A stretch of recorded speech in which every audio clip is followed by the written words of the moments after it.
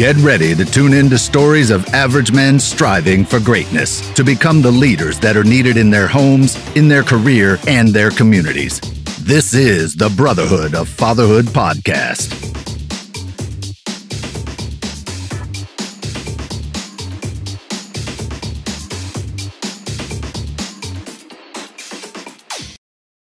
What's up, brothers? This is Scott, and today on the Brotherhood of Fatherhood podcast, we have Matthew Paetz. He is the coach's coach, and I am excited to have this conversation. His focus is on helping clients understand their early childhood survival patterns and root cause of emotional trauma. Why? Because he has an amazing story. We're going to dig into that because I think we all have stories that we deal with. And quite honestly, until we deal with those stories in our early childhood, we're not going to grow the way we need to grow. But first, if you have not plugged yourself into the Brotherhood of Fatherhood, you need to hop on Facebook, search Brotherhood of Fatherhood in groups, and join. Now, if you're not on Facebook, you should get on Facebook just for that reason. You can skip all the other BS, go right to that group where you can have conversations, get advice, see what's up in other men's lives. Just do it. It's awesome. Another thing you should do, of course, is listen to this podcast, learn more. We have amazing guests. And one way that you can support us is by subscribing, liking, leave a review. That would be an extra dope step on your behalf. And without further ado, welcome to the show, Matthew. How are you doing, man? I'm doing wonderful, man. I appreciate it. Yeah. So the coach's coach, we've had some chats, and I've heard a little bit of your story, but really just looking forward to digging into that. But yeah, I'm just excited to dig into it. I don't know what else to say. Yeah. It's like a first date. It is like a first date. It's very common. And one thing that I've done from the very beginning is just be myself on here. So sometimes I'm a little awkward, but I'm cool with it. So you got recommended to me by Dennis Meralda, who's a friend of mine, and he had you on his podcast and couldn't have enough to say. So now that I've set it up in that, what are you all about, man? It's so funny. Like, it's just that question at, in the beginning of every class or seminar you go to, tell us about yourself. And you're like, I like animals. Yeah, exactly. Long walks on the beach. Is that what we say? No. So, my background, as you're probably going to hear shortly, is pretty layered. But in regards to what I do today, current day, the coach's coach, because I love to support individuals who have reached a specific place in their journey where they have decided that they really want to live in service, right? They want to better understand how to help others overcome something that, they've been through.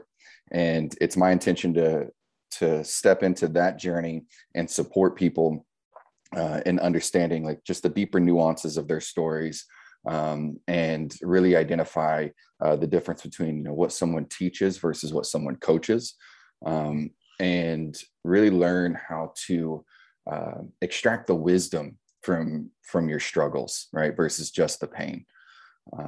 Because I truly believe that it's our struggles that make us the authority, right? Not our perfections. So without me, you may find me going down rabbit holes pretty frequently here. So feel free to interject at any time. I like rabbit holes. I gotta be honest. I love rabbit holes. Sometimes, so I do it all the time as well.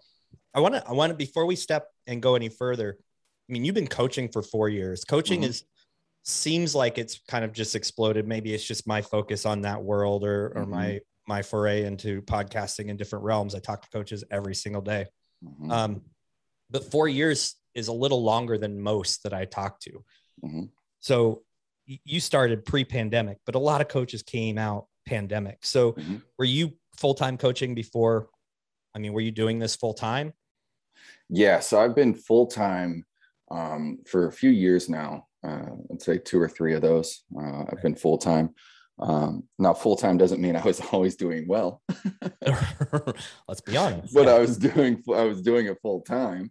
But only in the last couple of years have I really been able to find my thing, if you will. Right. Like it started out as a dating coach and, it turned into all different things. I had someone actually ask me on a sales call not too long ago what my pronouns were, my coaching pronouns. Like, so what do you identify as? Like, what do you call yourself?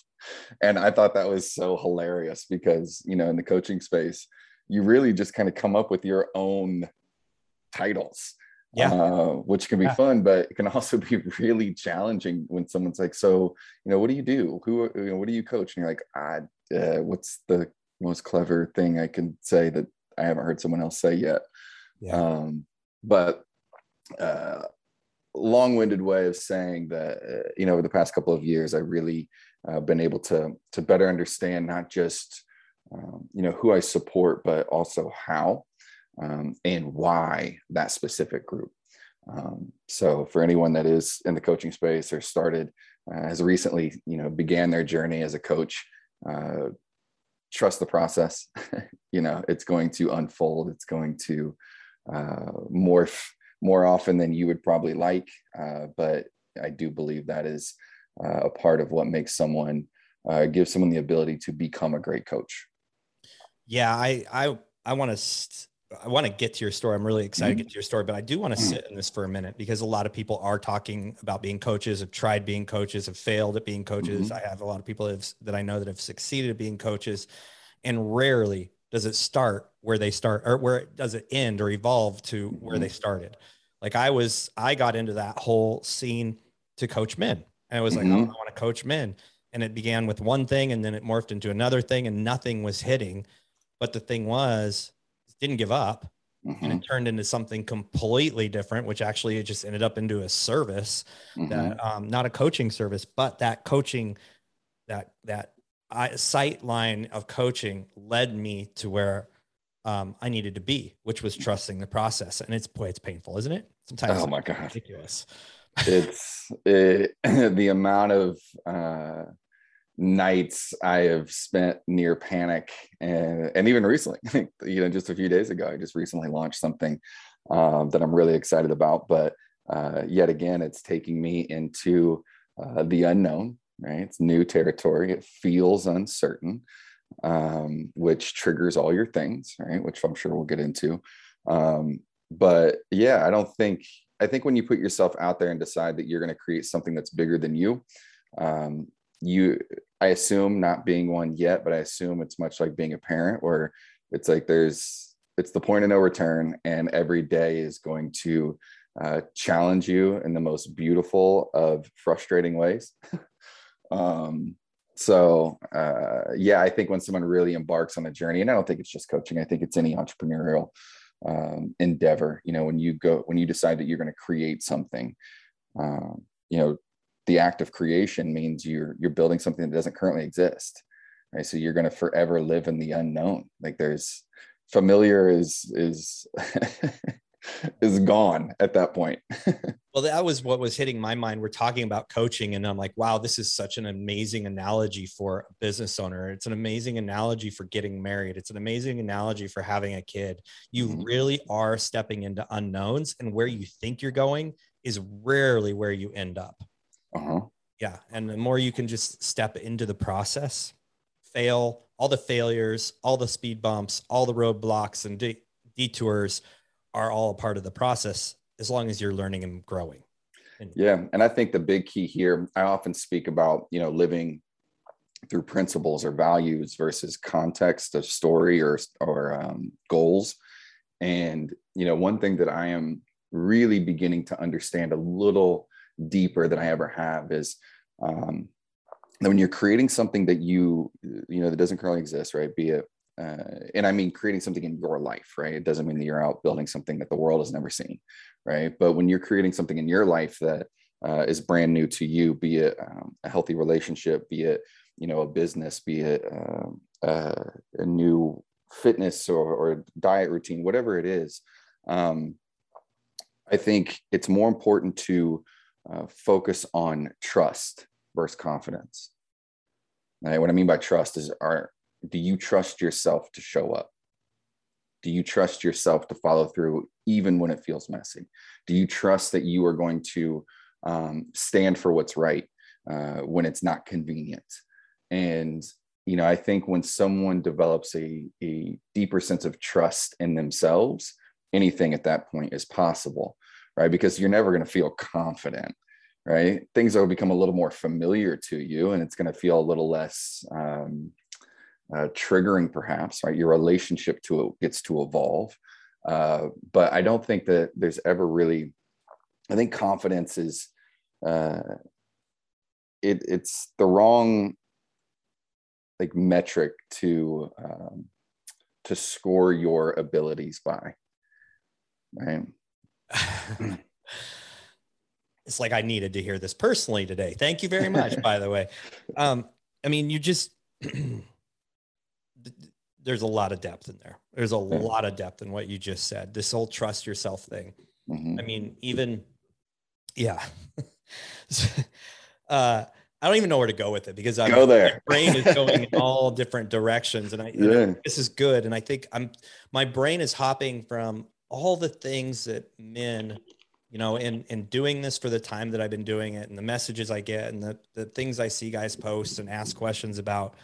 There's a lot of struggle with not trusting themselves, a lot of struggle with stepping out of what they know into something different. And what I've seen over and over again is that place where the lack of confidence and the lack of trust in themselves is literally holding them back from saving their marriage, is literally holding them back from being a good father, from getting an upgrade in their financial life, from starting a business, from getting a raise and being a better employee. I mean, like everything has this one little, like, it's like a marble when you're skateboarding, right? Like you hit it and it just, you come to a sudden stop instead of like, what can I do to get around this marble? And that's just trusting yourself, stepping out and going into that unknown and going through it.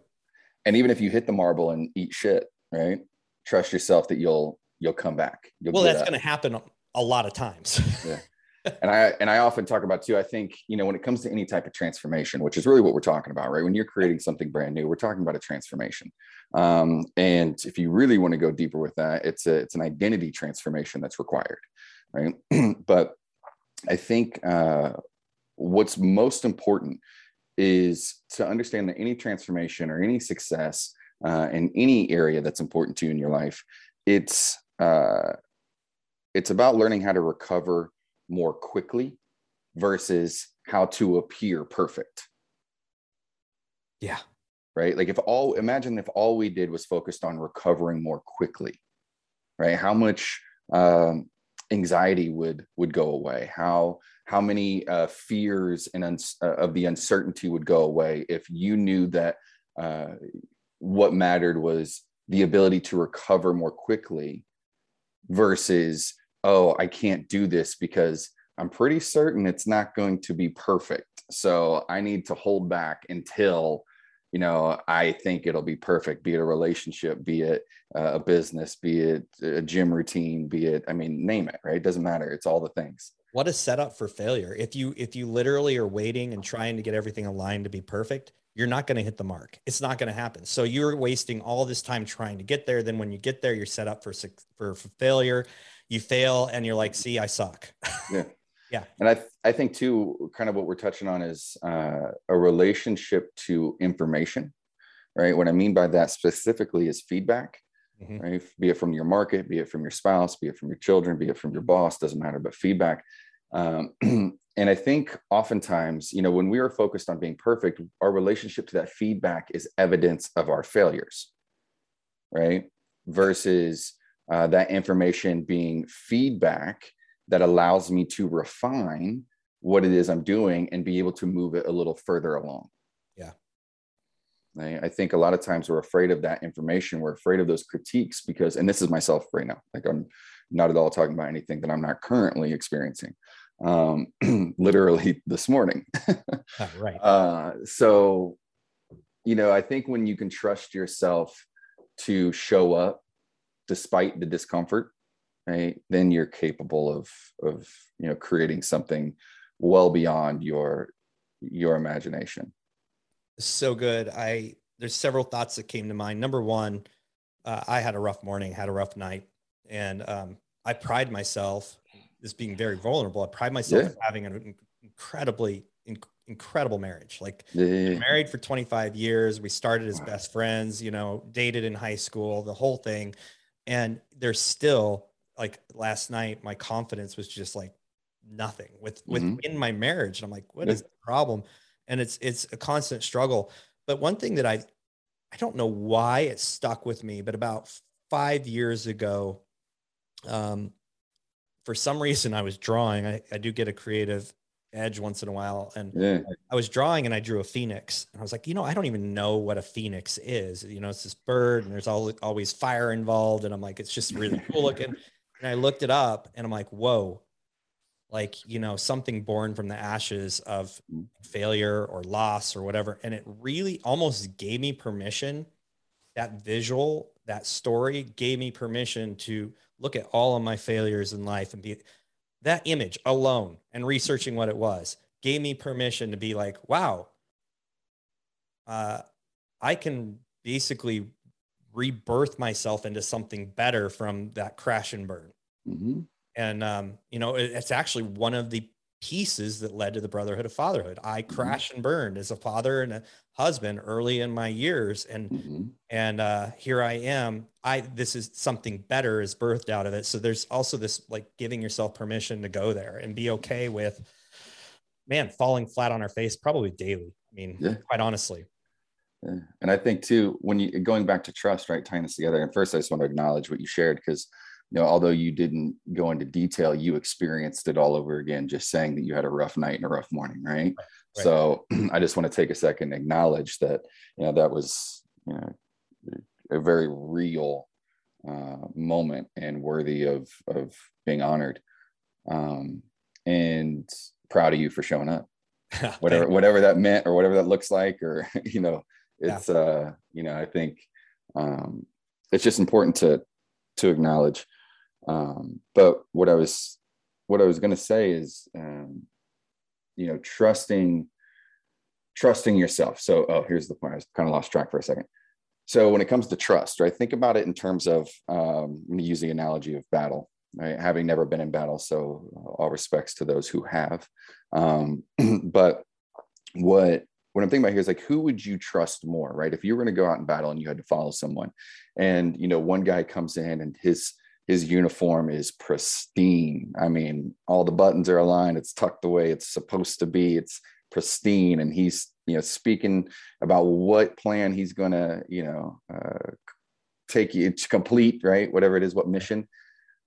Or you have another guy that walks in who's tattered, right? He's been in the field, lived it, came back, right? And he's the one that's telling you what's gonna happen in fewer words. Right? You know, which one do you think you would actually trust more? Right. It's the guy that's been through the battle and looks 100%. Like he's been through the battle. Yeah. And that's the irony, right? We don't even trust perfection. Right. Yet we're trying to accomplish it. Right.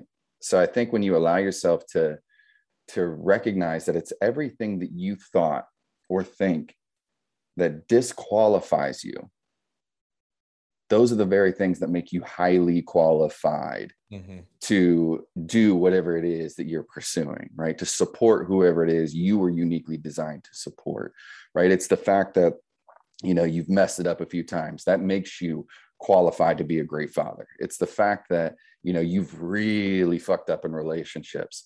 That's what makes you qualified to grow into a great partner and a great husband, right? It's not, I think it's when we try to hide those things, even from ourselves, you know, that's where we really begin to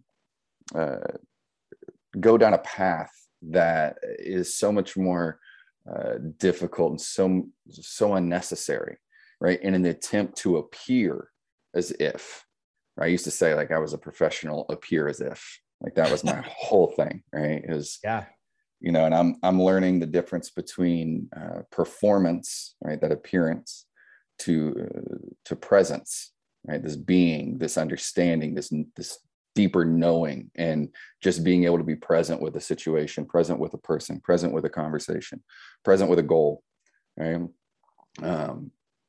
versus performing. So I have a lot of things that I could jump into here. Yeah.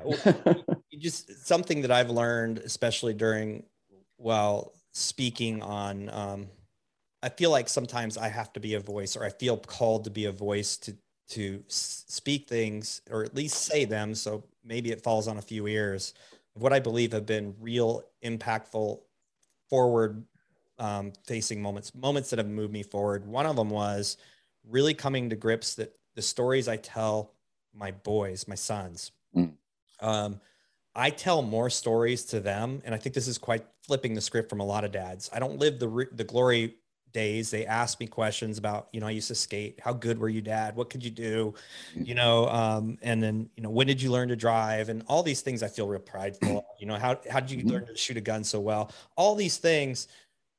But then I learned to flip the script and tell them really where I've messed up in life. And I'm looking for opportunities where they're messing up and where I can relate that to where I messed up, because I've learned that once you can embrace that stuff that's happened and pass it, like that is like my big torch that I want to pass, is like, here's all the errors I've made and other men have made, and here's what you don't need to go through, because I'm going to pass this torch to you. I'm going to live this failure out. I'm going to tell you what it did for me and how I moved forward with it. So I just feel so incredibly strong about being very vulnerable and being very open and reliving our life from a point of teaching rather than standing on a pedestal and look how amazing I am, puff my chest out. And, I was first string football team and live vicariously through our kids, but also in this regard, give our kids permission to mess up, because they're going to mess up all the time. Yeah. And then to learn from it. So here's where I want to go with this now. I want to hear some of your stories. You didn't just get into talking this deep about trusting yourself and failure. And you didn't get to a place as a man where you're so vulnerable without going through a crap load of crap. I'm sure, because if you're coaching, in lines to things with trauma, you obviously have experienced trauma. That seems to be how these things go. So whatever you're willing to share, give our listeners a little bit of background about really what brought you full circle to what you are doing today. Yeah, absolutely. And I'll give the cliff notes here, and I'll let you kind of lead us after wherever you want to take it. But my story's layered.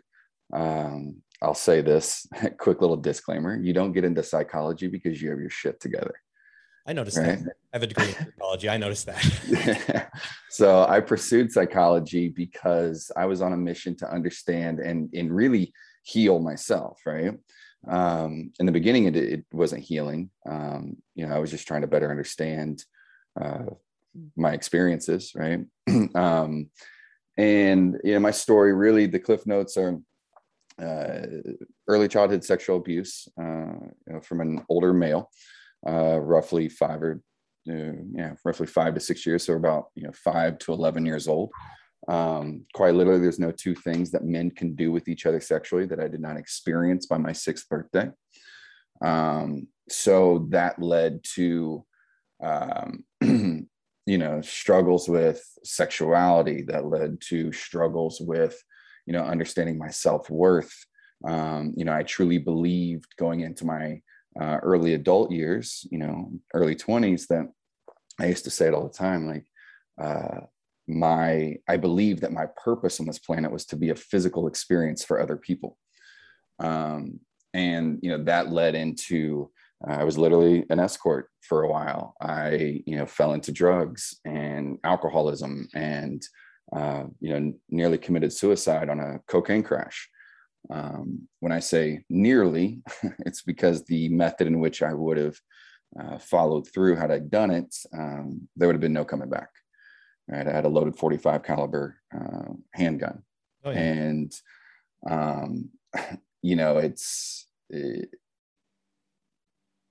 to skip some of the detail, my girlfriend, my partner now, my life partner, Allison, she and we've been together going into 6 years, but the beginning of our relationship is when we met, I was just beginning my spiral, right? And our relationship really kind of put that in the fast lane for me. It was love at first sight, literally. Our story's kind of funny, but it was love at first sight. And, but in the beginning, our patterns began dating, right? The humans fell in love, and then our patterns began to date. And both of our patterns were pretty, we'll say, triggering to one another, right? And, it's our relationship has taught me more about psychology than any book or degree I've ever, completed. And yeah, I mean, I could take this 100 different places, but I've dealt with overwhelming public scrutiny. I've dealt with, the immense amount of shame that comes with the decisions I have made throughout my life and the things that I had experienced. And that's really the, kind of putting the foundation here. Like that's what I build my programs and my stories on is, understanding the deeper nuances of what goes on behind closed doors. Right. So one of the things that, as a man's man, I grew up on a farm in Indiana, rural Indiana. Right. So it's big trucks, beer, football, guns, it's what you think about in the quintessential like man's man type of world.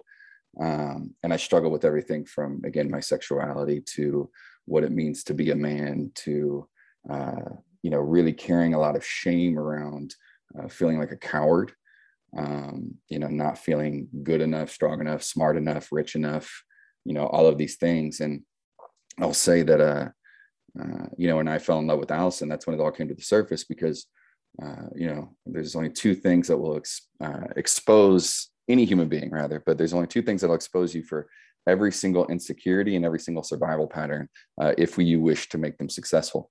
And those two things are falling in love and starting your own businesses, right? There's no way that either of those two things, those two relationships, business or romance, can grow beyond the individual. So true. Right. So it was my relationship with Allison that really, brought it's like dredging a lake. It's kind of how I describe it, right? You bring the shit up to the surface so you can clean it out. But in the process, it was the messiest. It was shameful at times, terrifying always. And quite frankly, the best decision I ever made was to continue to recover. Yeah. That's yeah. So your relationship with Allison was the catalyst for your massive change. Yeah, the timing of it was brilliant in many ways. It was I knew that.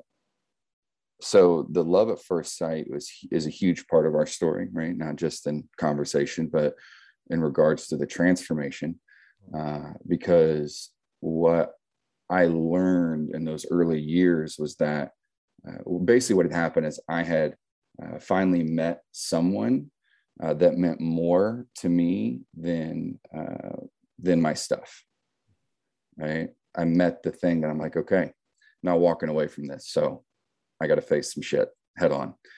Right. And I learned how to do that through her grace, through her kindness, through the space that she would create for me to fuck up, right? Quite a bit. Like I said, in the beginning of our relationship, there were drugs in my life. There were, very promiscuous relationships. There were, all the shame and depression. It's, I was really fun at parties and really difficult to date. Yeah.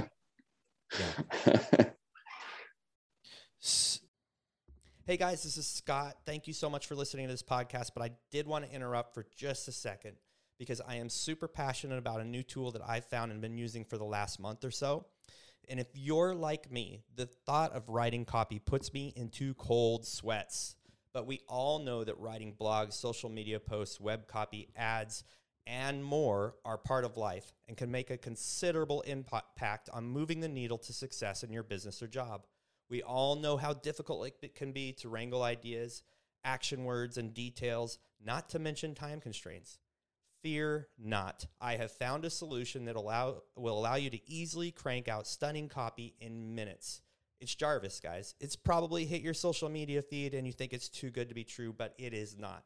Jarvis is the latest artificial intelligence technology that will help you create content at lightning speed with little effort on your part or hefty fees for writers.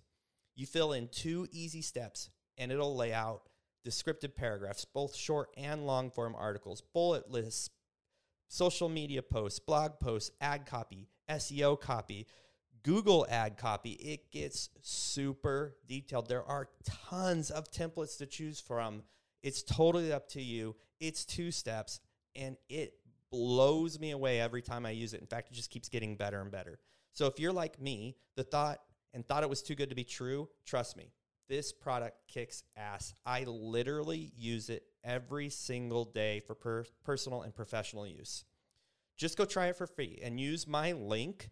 And it's in the show notes. I'm not going to read it to you because it's crazy, but go into the show notes, click on the link, sign up for your free trial. You will never look back. And this is a great way to support this podcast. Super simple for you, for your business. Send it to your boss, send it to your friends. It will revolutionize workflow. The link is in the podcast notes. And if you want to support the Brotherhood of Fatherhood, this is a great way. So this is the question that kind of comes to my mind is you found this love at first sight, this relationship basically was the start of really bringing things full circle, where you saw something bigger than your troubles, where you saw, so for men, and I'm sure you've experienced this working with people, going through trauma, for men who've experienced trauma. And let me be clear. I don't think there's very many people that get through their childhood without some sort of trauma that, there's just varying levels of it. Yeah. And I'll jump all over that. Yeah. So there's men who are in relationships. They even have kids. They have jobs, but they are stuck. They are so stuck that they literally cannot be a better husband. They literally cannot be a good dad. And they literally are stuck in a career that sucks because they're stuck. They haven't found, or they haven't attached those things that they have that are bigger in their life, like their kids, their spouse, their girlfriend, whatever it is, to change. What do you say to someone like that? Because you obviously had this thing and it was boom. It was huge. It was right in front of you. I got to do this. I got to go through this. Well, I think the biggest thing that comes up right away is, whether it's children, whether it's falling in love, those 2 things specifically, I think in this conversation are important to look at. If a man, I think anybody, but I'm going to speak directly to the men here. I think if a man doesn't have qualified support in his life, during those phases, and when I say qualified support, I mean like genuine mentorship. Right. It's extremely common that the presence of things bigger than yourself that actually matter to you more than anything else in the world, if you don't have qualified support to help you navigate that, what often happens is it's not an inability to be a good husband. It's not the inability to become a good father or be a good father, but rather the presence of things bigger than yourself highlight your insecurities in such a way that we use those struggles, we use those insecurities as evidence of our not enough, right? Because I have children, it's only proving that I'm not strong enough, smart enough, rich enough, blah, blah. Falling in love with someone is only brought up, these insecurities, which are the evidence that I'll never be enough. I'll never be, supportive, protective, whatever, all the things, right? So I think, it's extremely important to recognize that it's not an inability, but rather it's the relationship to what comes up because of the proximity of something that's bigger than you. And that's where, that was, I don't have children yet, but that was my relationship to Allison, right? In the very beginning, it was like, because I couldn't avoid my stuff. It was just constantly it was a constant reflection of the parts of myself that I believed were broken and flawed. And the way that I would protect myself, right, emotionally, anytime that I felt that insecurity is, and this is true, and I think many, being politically correct, I believe it's true in all of us, but was to project anger. Yeah. Right. And it wasn't Allison that I was actually afraid of. Right. But it was the fact that at that stage, when I was my most angry, right, it was a big part of my transformation was facing my anger. When I was going through that, the biggest lesson that Allison taught me that during that time that's really resonated with me is understanding that two realities can exist at one time. What I mean by realities, I mean emotional experiences, right? And the one thing she would say to me, and it always resonated, now I live by it, is that, I'm going to use anger as an example, is that you can be angry and kind at the same time. True. Right? And it took me years to understand what that meant, right? Because, being angry, really what it is just a projection of insecurity, right? I often say, anger is a weak man's attempt at strength, right? It's kind of like if a bar fight, let's say breaks out, which guy are you actually more afraid of? The one that's popping off, trying to scream at you and call you all the names, or the guy that's behind him that's just a little too calm for that situation?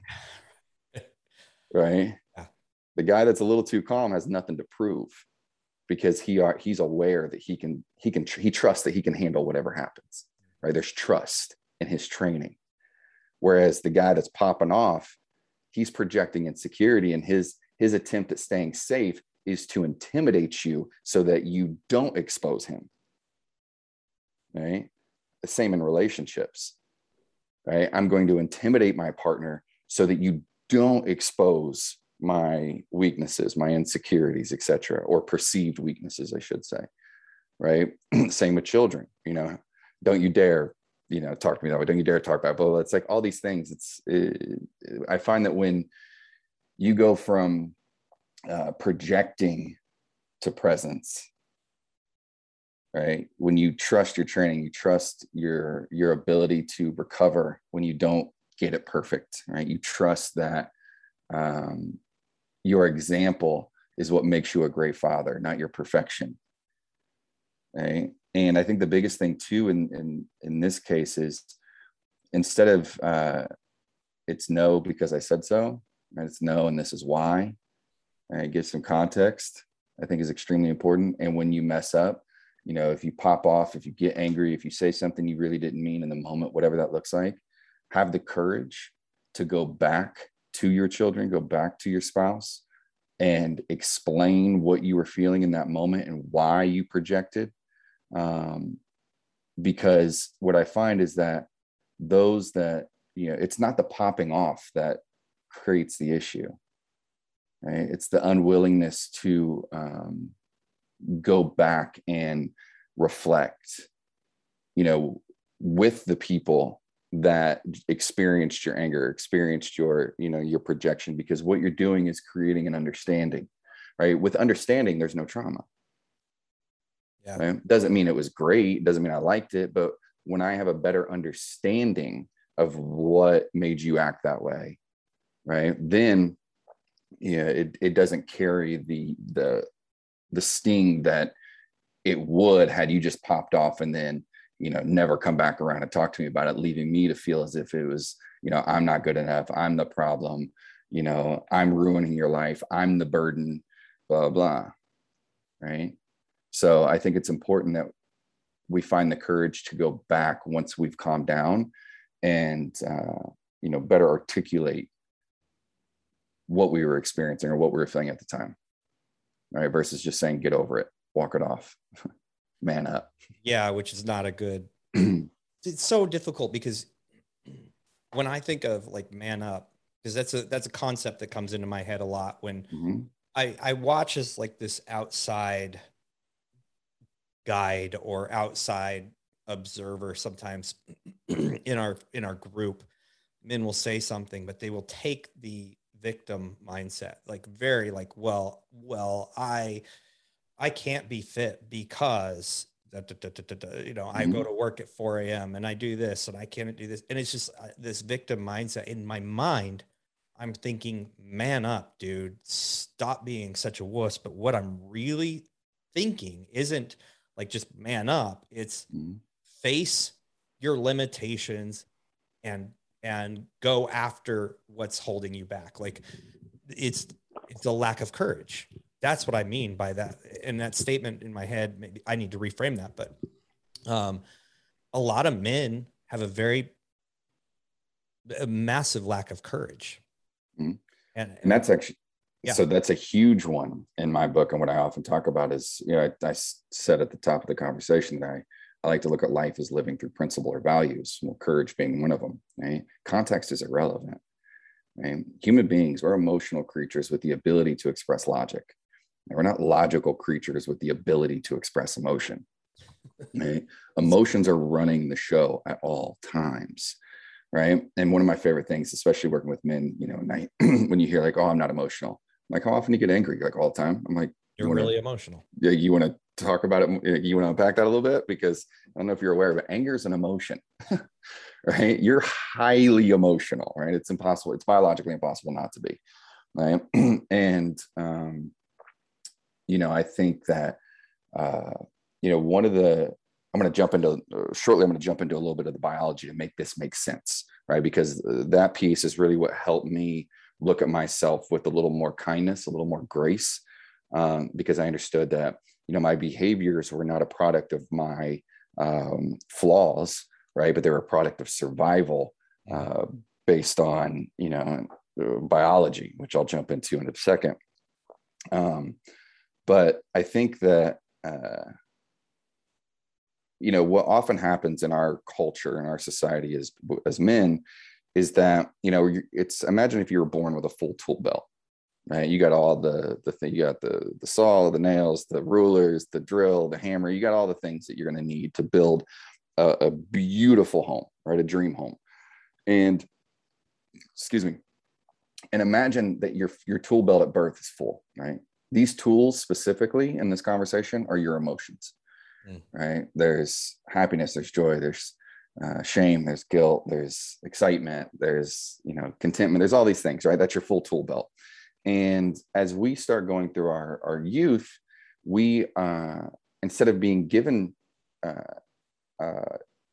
training on how to use each one of those tools, like we would train someone, you know, building it, like a carpenter would train an apprentice, right? This is how you use these tools at this time for this reason. This is why, you know, yeah, that pencil may not be the strongest tool in your belt, but it may be the most important when it comes to marking where you're going to cut, right? So it's understanding how to use each of these emotions and why they exist inside of us. What often happens, instead of being taught how to use each tool effectively, people start removing our tools, right?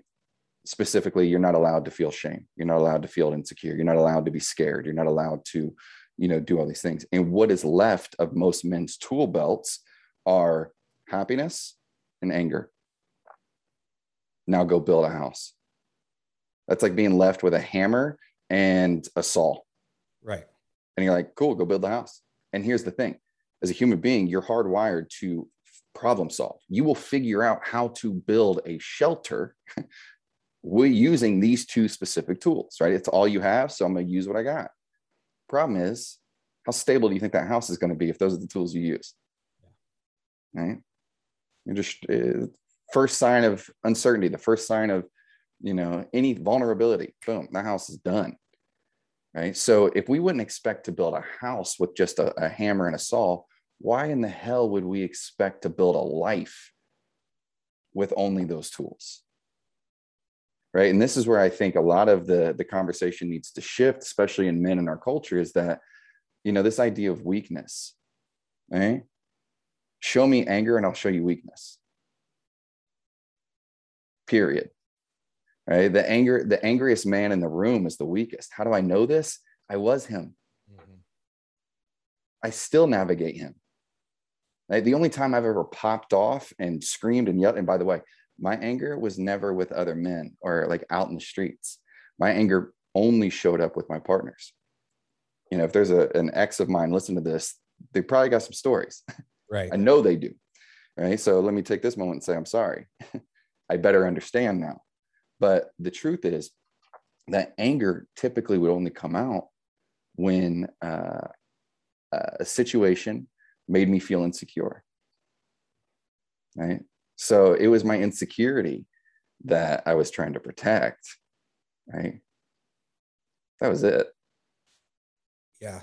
I mean, that gives you if you really think through that and you step back and look at your own life like it's a movie, it's really easy to identify your insecurities and your presentation and what that really means. And it's probably a little horrifying for some people. Yeah. Yeah. Yeah. But I think that is that really the first step, is stepping back and looking and seeing like, wow, that is why I do what I do. I think it's learning to approach our lives in the same ways that we approach athletics, for example. Right? You play a game, you make some turnovers, you know, you show up the next day and you watch film. Mm-hmm. Right? And then you go and practice. Right? And if you think, I'm gonna use football as an example, like if you think about football, you know, if anyone's ever played, you know that in practice, the majority of the time you're in your position drills, right? You're out working with your specific position coaches and these kind of things. Rarely, or you don't scrimmage until, you know, the end of practice a lot of times. Mm-hmm. Right? But what happens in our lives is that we go to the game to practice. We never actually go and work on our positions, our weaknesses. We never look at film. We just show up to the game under the lights and try to act as if we got our shit together, right? When we've done no reps whatsoever, right? So I think that's what happens all the time when we don't have qualified support, is we go to our relationships to work out our shit instead of working out our shit and then coming back to the relationship. Yeah. Right. And there's no perfect way of doing this, but it's, if all you did is give yourself one extra moment where you're working on your stuff in your own time, be it with a coach or a therapist or reading or listening to a podcast like this one, whatever it is, that's like you know, sharpening your tools, and then bring whatever you take from it back to your relationship and practice, right? You're practicing being a great father. You're practicing being a great husband. You're practicing being a CEO of your company. It's practice. Right? And I think when we allow ourselves to practice these things with the expectation of course, I'm going to make mistakes, but I trust that I'm going to show back up. Right? That recovery process. Mm-hmm. That's where the skill is developed. Yeah. I mean, it's a form of accepting your own flaws. Mm-hmm. Yeah. I mean, there's so much good wrapped in that approach.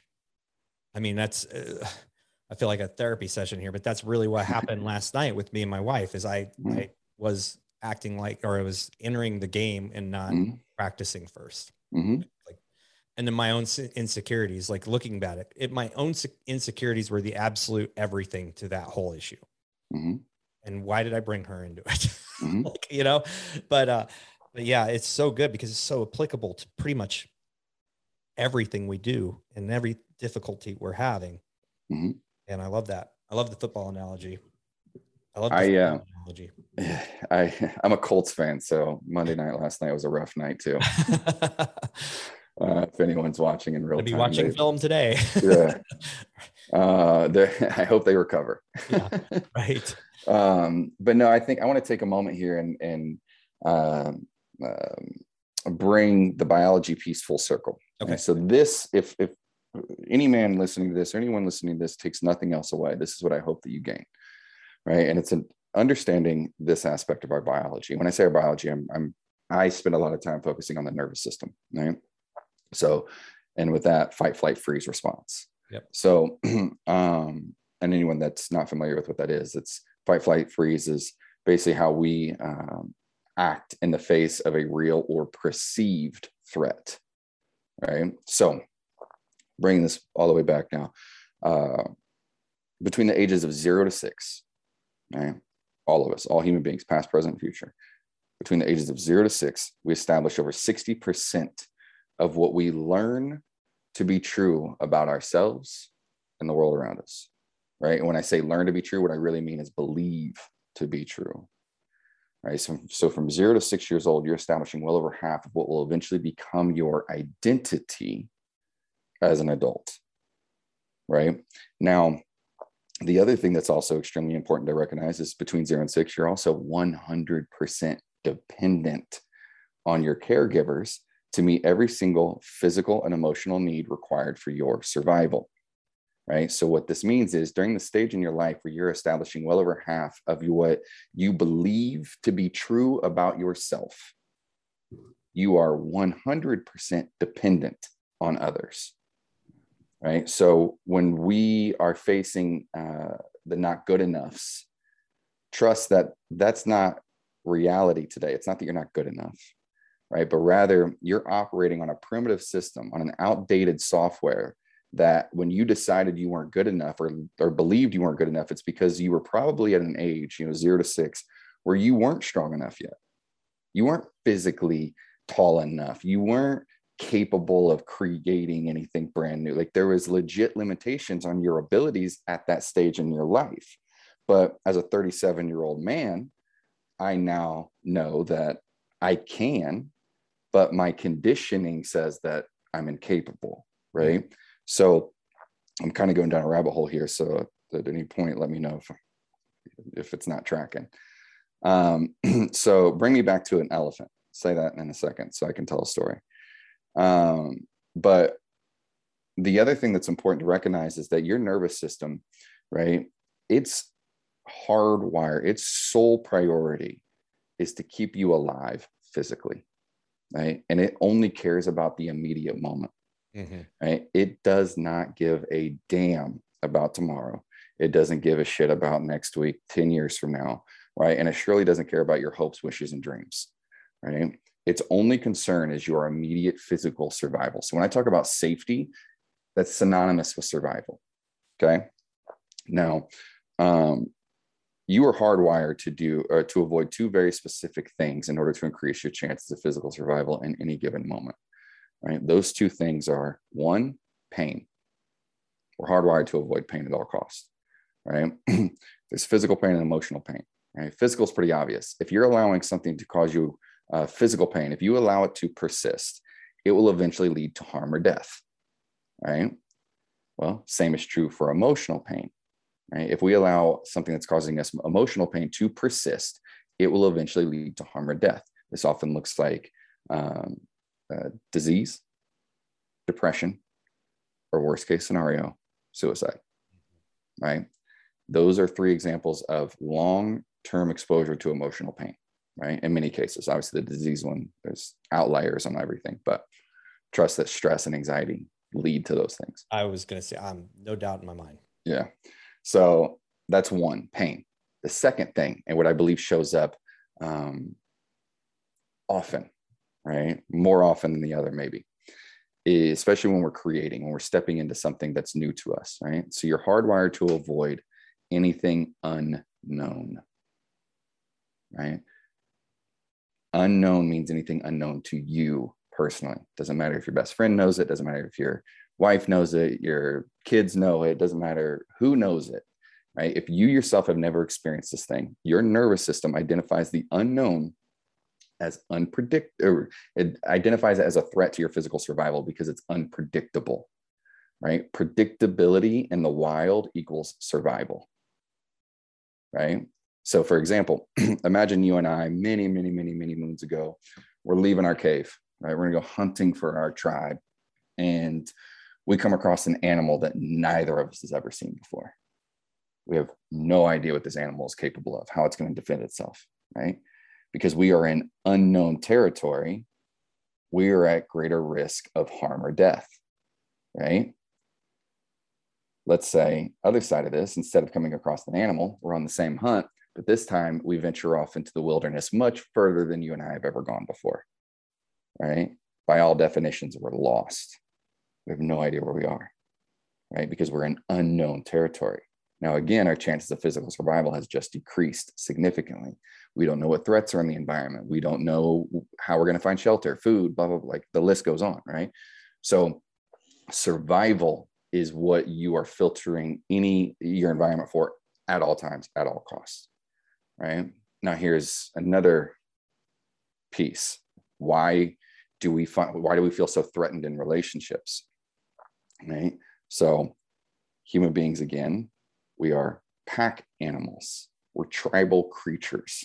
What this means is we require the acceptance of our pack in order to increase our chances of physical survival, right? If you've ever watched a documentary on pack animals before, you know, what happens to the one that gets left behind?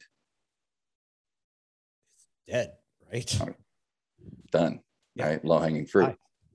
This is human nature at its rawest form. We are pack animals. If we are excluded from the pack for any reason, right? Too sick, too slow, not strong enough, not rich enough, not our dicks aren't big enough, whatever it is that's not enough, we feel as it's a threat to our survival. Because if you were to learn this about me, you would abandon or reject me. And if that happens to me in the wild, I'm dead. Literally. So your nervous system is operating on a primitive survival, on survival, physical survival. But we're living in a modern world where our survival necessities are more guaranteed than they've ever been in human history, right? So what happens is, as I said earlier, your nervous system is identifying the environment for real or perceived threats, right? We're operating in a world of perceived threats, right? And the better way to describe this is being able to look at a situation and recognize whether or not you're in danger or you're just afraid. There's a difference. It's really interesting because I used to really I would lose my decision-making skills, my confidence, everything would go out the window when I entered a room into other people that I saw as better leaders than me. I mean, it would totally, I've never thought of it from that primitive angle of like, this is a survival instinct, because it's like all of a sudden my ability to think rationally is gone.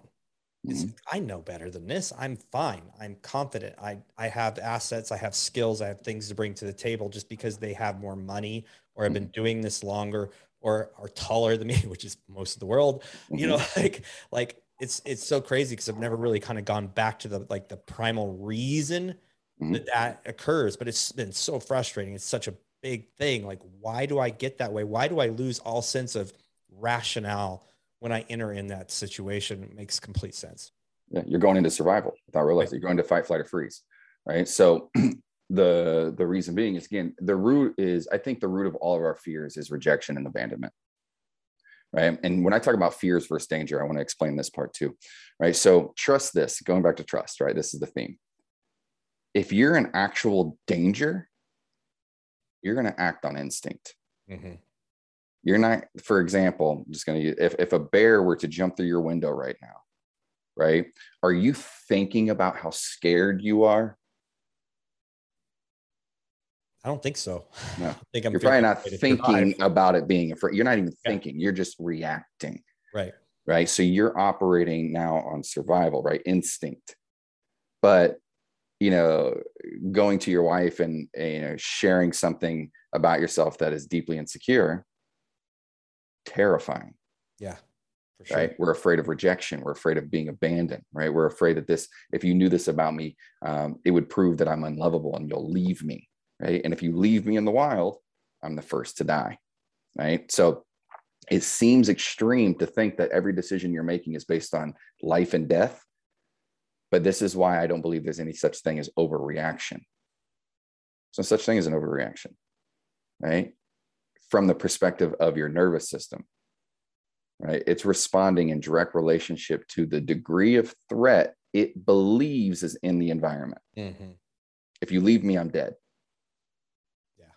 That's a pretty big threat. It is. Right. So when we're able to understand that, you know, our nervous system is hardwired to keep us alive, not happy. right? Because here's another thing. So there's this whole conversation in like positive psychology where it's like, everything needs to be optimistic and you need to find joy and bliss forever, right? But let's look at this from a primitive perspective. So you're a hunter, right? Yes. Okay. So we're going to say, this is going to get morbid. Is that okay? That's fine. All right. I'm my analogies just crashed together. I'm like, oh, that sounds fucking awful. But I'm going to run with it because it's going to prove a point. So let's say that we're going to go, we're going to go hunting for a victim. I'm going to let you decide what that is. Okay. And on one side, on our left side, let's say we see one and they're in complete joy, bliss. What behavior might you see of something in complete joy? Having sex. Amazing, right? Yeah, oh, right. Yeah, right. But so what's their are they aware of dangers in their environment? Well, probably not. Right. Yeah. Right. So another way you'd say is like enjoy too. I hear people describe it a lot of times is like, oh, they're skipping and they're whistling and they're looking up in the sky and they're enjoying everything around them. I go right? straight to sex. Yeah. Yeah. You're everything. Hey, just enjoying your life. Yes. Right. But it's the same thing, right? So you have that on, so you have complete joy on one side, right? Now, remember, we're looking for a target. On the other side, you have something that is extremely anxious and paranoid, right? What's the behavior you may see in that individual? Right. Yeah. Shiftiness, hiding. Right. Which one's the easier target? I would think it's the shifty one personally. But easier target. Okay. So oblivious, joyful person. Okay. Think about it. Right. How aware is the guy having sex to his threats? He's not aware at all. I don't know why I didn't. Not aware at all. Yeah. But the shifty, anxious one, hyper vigilant. Yeah. Right. So again, primitively speaking, in the wild, joy equals death. Gotcha. Because I've let my guard down. So, for example, now let's go to modern day. We're with our partners, right? We're with our wife, and they're asking us to, just be in the moment, be present. To a traumatized brain or to a nervous system that is hyper vigilant, peace and joy is the greatest threat. Oh, that's deep. Right? Because it's another way to describe it. It's like you're asking someone that's been in survival their whole lives to drop their guard, right? It's like, if we were in a standoff and each of us had our gun drawn on one another, right? We're talking to each other like saying, put yours down. No, put yours down. No, put yours down. Right? And eventually one of us is like, okay, I'm going to lead, right? I'm going to start putting mine down. And the moment the other person even makes a slight movement, gun's drawn right back up, right? You're not going to take advantage of me. Right. Welcome to relationships. Yeah. Both of you. So this is the biggest thing that I learned in my relationship with Allison and learning, right? It's a lifestyle. It's not a destination, right? Which is that, and she's the one that instilled this. She would constantly talk about, like, especially when I was in my deep insecurities and rage and stuff, she would constantly talk about, she's like, same team. We're on the same team. Right? And it took me years to understand what that meant. I knew what it meant, like, in conversation, right. But it took me years to trust that, oh, wow, she's not my enemy. Just because she's bringing up all my insecurities doesn't make her my enemy, right? We're on the same team. And when we learn, when you would rather, it's like, again, going back to sports, I'd rather, the reason why in football you do scrimmages versus first team offense, first team defense, right?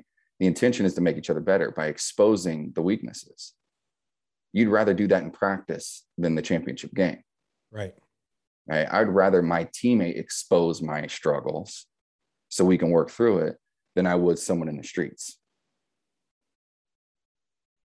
So when we see our partner as our teammate, right, not our enemy, not our threat, and this takes time, it takes conscious effort, right? It takes awareness, it takes humility, and it takes a lot of fucking courage to put your gun down when you're operating subconsciously in survival. Yeah. So do you think that the majority of, let's just pick on men. Do you think the majority of men are still operating in survival mode? The majority of human beings. Yeah. Right. So we're born into learning how to consume our needs of safety. right? So that 0 to 6, what we learn, because we're completely unconscious, right? So you're born into an environment, you have to identify and adapt to that environment, right? It's what you're wired to do. So essentially what we're learning how to do is perform for our safety. If I act a certain way, my father will tell me he's proud of me. If I act a certain way, my mother tells me she loves me. If I act a certain way, I get fed. If I act a certain way, I get in trouble, right? I get grounded. I get rejected, right? I'm abandoned if I act a certain way, right? We call it discipline. To the child, it's abandonment. It's rejection. They don't know any different. How could they, right? They're a child. So what we learn is how to perform for our safety. And then we grow into our teenage years, our adult years, and the world around us says, go create your own safety. Well, no one ever taught us how. So what we do is we subconsciously seek out individuals that match our patterns because they're familiar.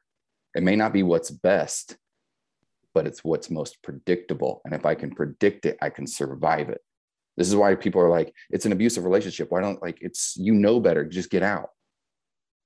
It's not conscious, right? Because here's the thing. If let's say someone's in an abusive relationship, right?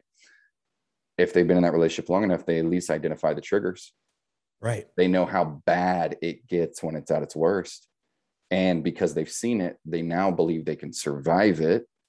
So imagine this person operating with this belief that abusive relationships are inevitable. You know, everyone's going to abuse me, right?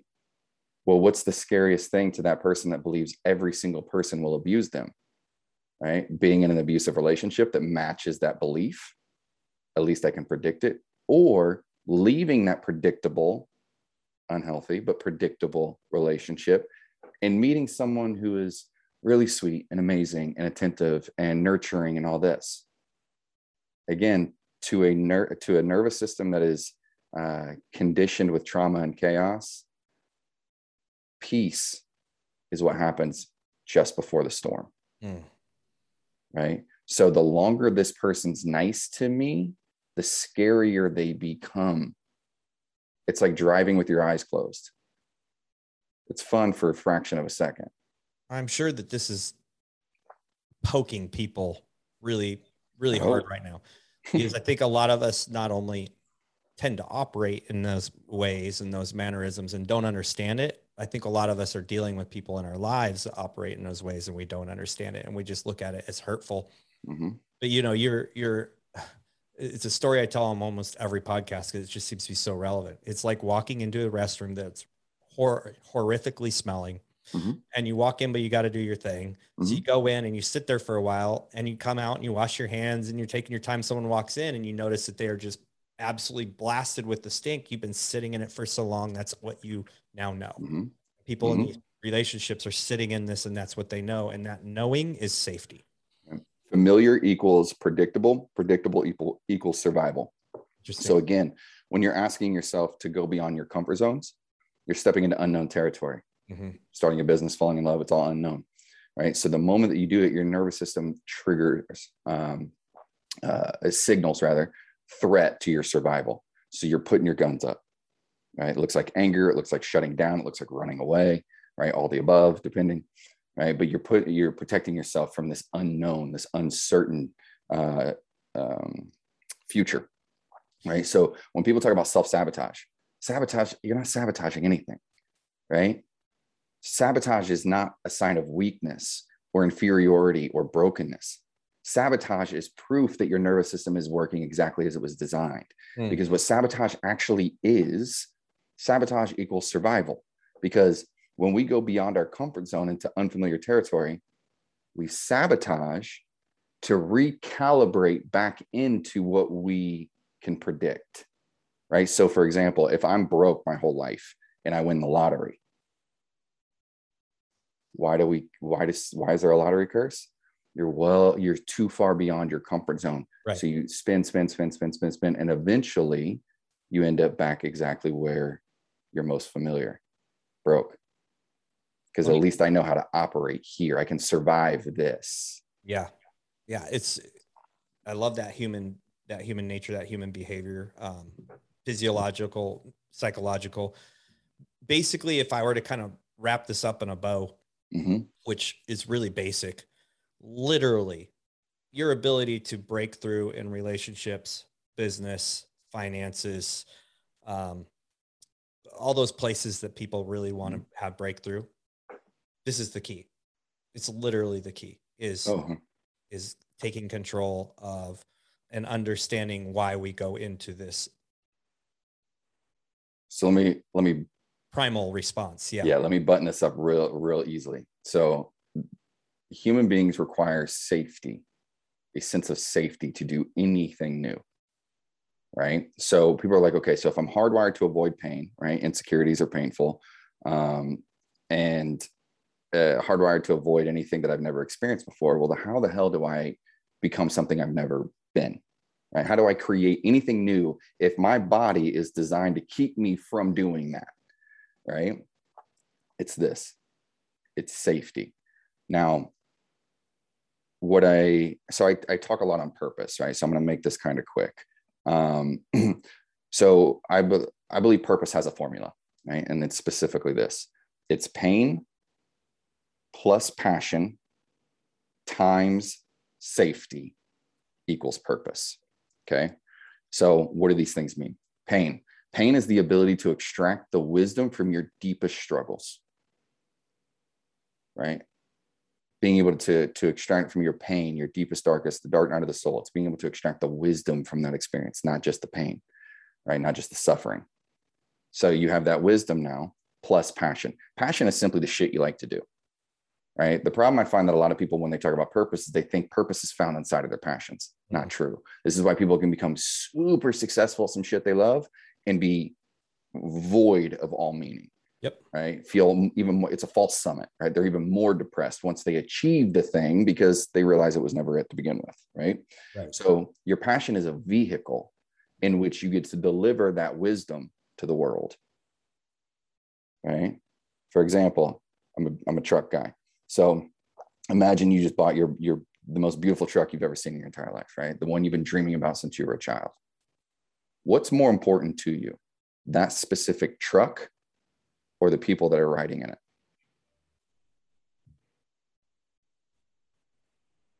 Right? Yeah. I would imagine the people in it, right? I would hope so. Right. So would I. Otherwise, I need to be in a different truck. Yeah. Right. So it's not the truck. The truck is what we desire, right? That's the passion. Gotcha. It's the vehicle in which we get to deliver the wisdom, the people that matter in this case, right? To whatever the destination is, right? So you have pain plus passion times safety. Why do I multiply safety?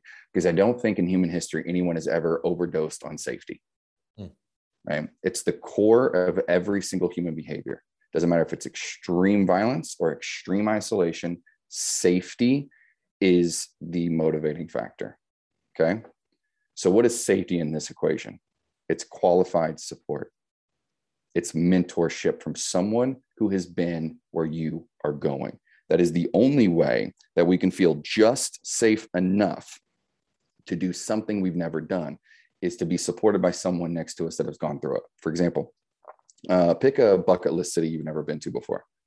If we were to jump on a plane today, where are we going? Well, I'm going to Bora Bora. It's going to take me a while to get there, but yeah. Right. So have you ever been? No. Okay. So let's say we go to Bora Bora, right? So we land today. Now you have two options. You can either take the map. We're going to go old school, right? The physical map that you can carry, not the iPhone shit. So you can either take a map and go explore Bora Bora on your own, or you can hire a local. Which one feels more safe? Well, that's interesting. I would prefer to hire a local. 100%, right? Yeah. And we're assuming the local's on the up and up. Okay. Right. So why hire a local versus taking a map that clearly has all the information you need? They're going to help you avoid the bad spots. Spots. They know all the secrets. Yep. They know the best, the best drink. They know where to get the best sandwich. They know all this. They know that they know it all. They've been there. Right. So here's the thing. This one adventure. So if we're out in Bora Bora on our own, no support, we feel lost. We're in Bora Bora with a tour guide. It's an adventure because you feel safe. So you're able to explore the unknown with a sense of curiosity and excitement and joy when you are supported by someone who knows what they're doing. Right. Coaches, therapists, mentors. We cannot create anything new without qualified support. You'll never do it. It's not because you're incapable, right? It's because you're hardwired to avoid it. Now, yeah, I think that's good. So last thing I want to talk about here, time-wise, are we good if I have the elephant story? Go for it. Okay. So I have a photo that I use in my teaching a lot. It's a drawing because the real photos are a little too much for me. But an elephant back in the days where there was traveling circuses, right? So back in the day, original, Barnum and Bailey stuff. So you may have seen this in photos or videos, but they would, go to these big fairgrounds or these big open plots of land and set up their circus. Well, the elephants are obviously massive creatures, right? So in the early days, they would have the elephant shackled with one ankle to a stake in the ground. Mm-hmm. All right, you ever see this image? I think so. Okay. So if you've ever seen this image, you may have thought to yourself, well, how the hell does that keep the elephant there?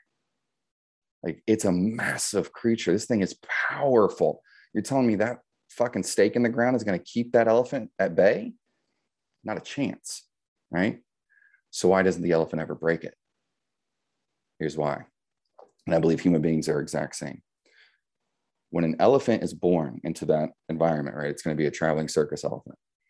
They, as a baby, they put that elephant on the exact same chain or rope to the exact same stake that it will be on as an adult, right? The difference is the baby isn't strong enough yet to break it, but it's going to try, and it tries, and it tries, and it tries. And it's making itself bleed, and it's trying, and it's trying day after day after day after day, weeks, months, maybe, But what they learned is what will break. So I'll say it this way, the elephant's belief that it's capable of breaking the chain will break before it's strong enough to physically break the chain. So its belief in itself breaks before it's strong enough to actually break the chain. So what happens is by the time it grows big enough, strong enough, powerful enough to shatter that fucking stake or that chain, it never even tries. Yeah. Because it believes it can't. And I believe this is what happens to human beings as well. And I don't think it's intentional, right? It's circumstantial, and we could spend 3 more hours on this, right, to make it really make sense. But understand that your early childhood conditioning, before you were big enough, strong enough, smart enough, rich enough to do the things that you wanted to do today, right? You learned in that 0 to 6, 0 to 7, that you weren't something enough. And it's as if you're a full-grown elephant today that's fully capable of shattering those chains, but you never try because you don't believe you can. That's good. It's really good. I mean, the power conditioning is tremendous. It's ridiculous. And if you listen to any of my podcasts, you've heard me talk about, like, you will not get as far without a mentor or a coach in any circumstance. It's just the differentiator between stagnance and growth. There's just no way around it.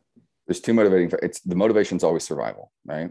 So you have people that are in dire straits that are surviving, and they make the most because they were homeless and hungry and, exposed to the elements, and their willpower is immense because they had to be, right? Yep. But the majority of us are in environments that are quite comfortable, right? And our basic human needs to survive are matched. Therefore, our motivation to create something new doesn't exist, not because we're lazy, but because, according to my nervous system, for what? We're good here. Why would you go venture off into the unknown wilderness where they can attack you and do shit that you can't predict and kill you, when you could just stay right here, binge watch this Netflix series, order another pizza, and let go of your dreams? Yeah. It's much safer. Let that sink in, listeners. What are you not doing now, and what are you reverting to and participating in that is your safety zone?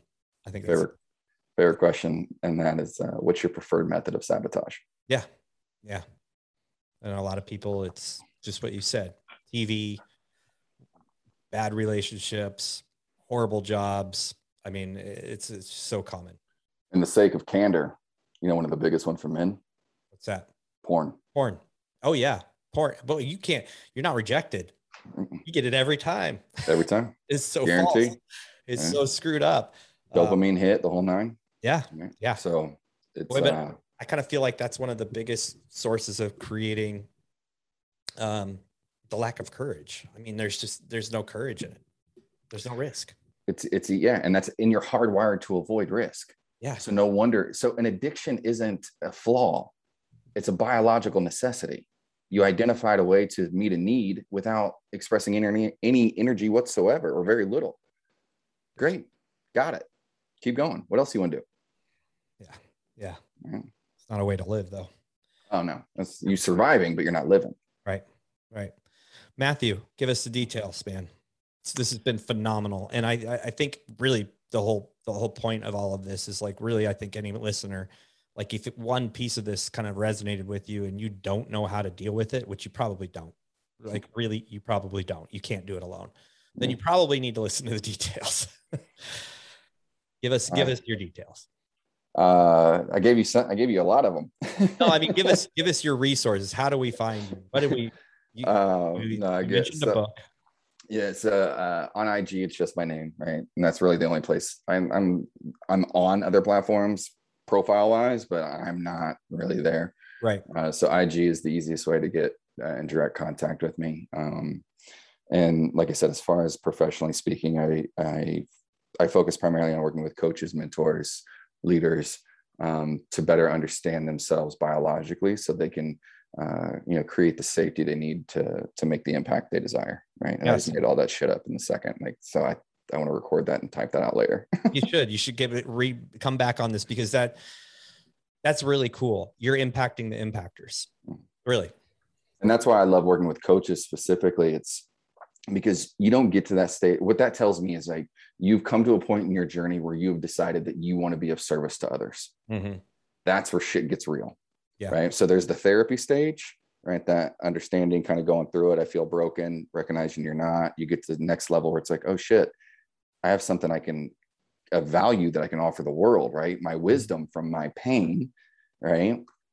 Great. Now I want to be of service. That's the point of the journey, who I love to support, because, that's from that day forward, everything is going to be unknown, right? But you're unknown with a purpose, with intention. You're not just roaming aimlessly. Mm-hmm. Right. So I like to work with those in the trenches. I often say, like, you don't get a coach, you get a teammate.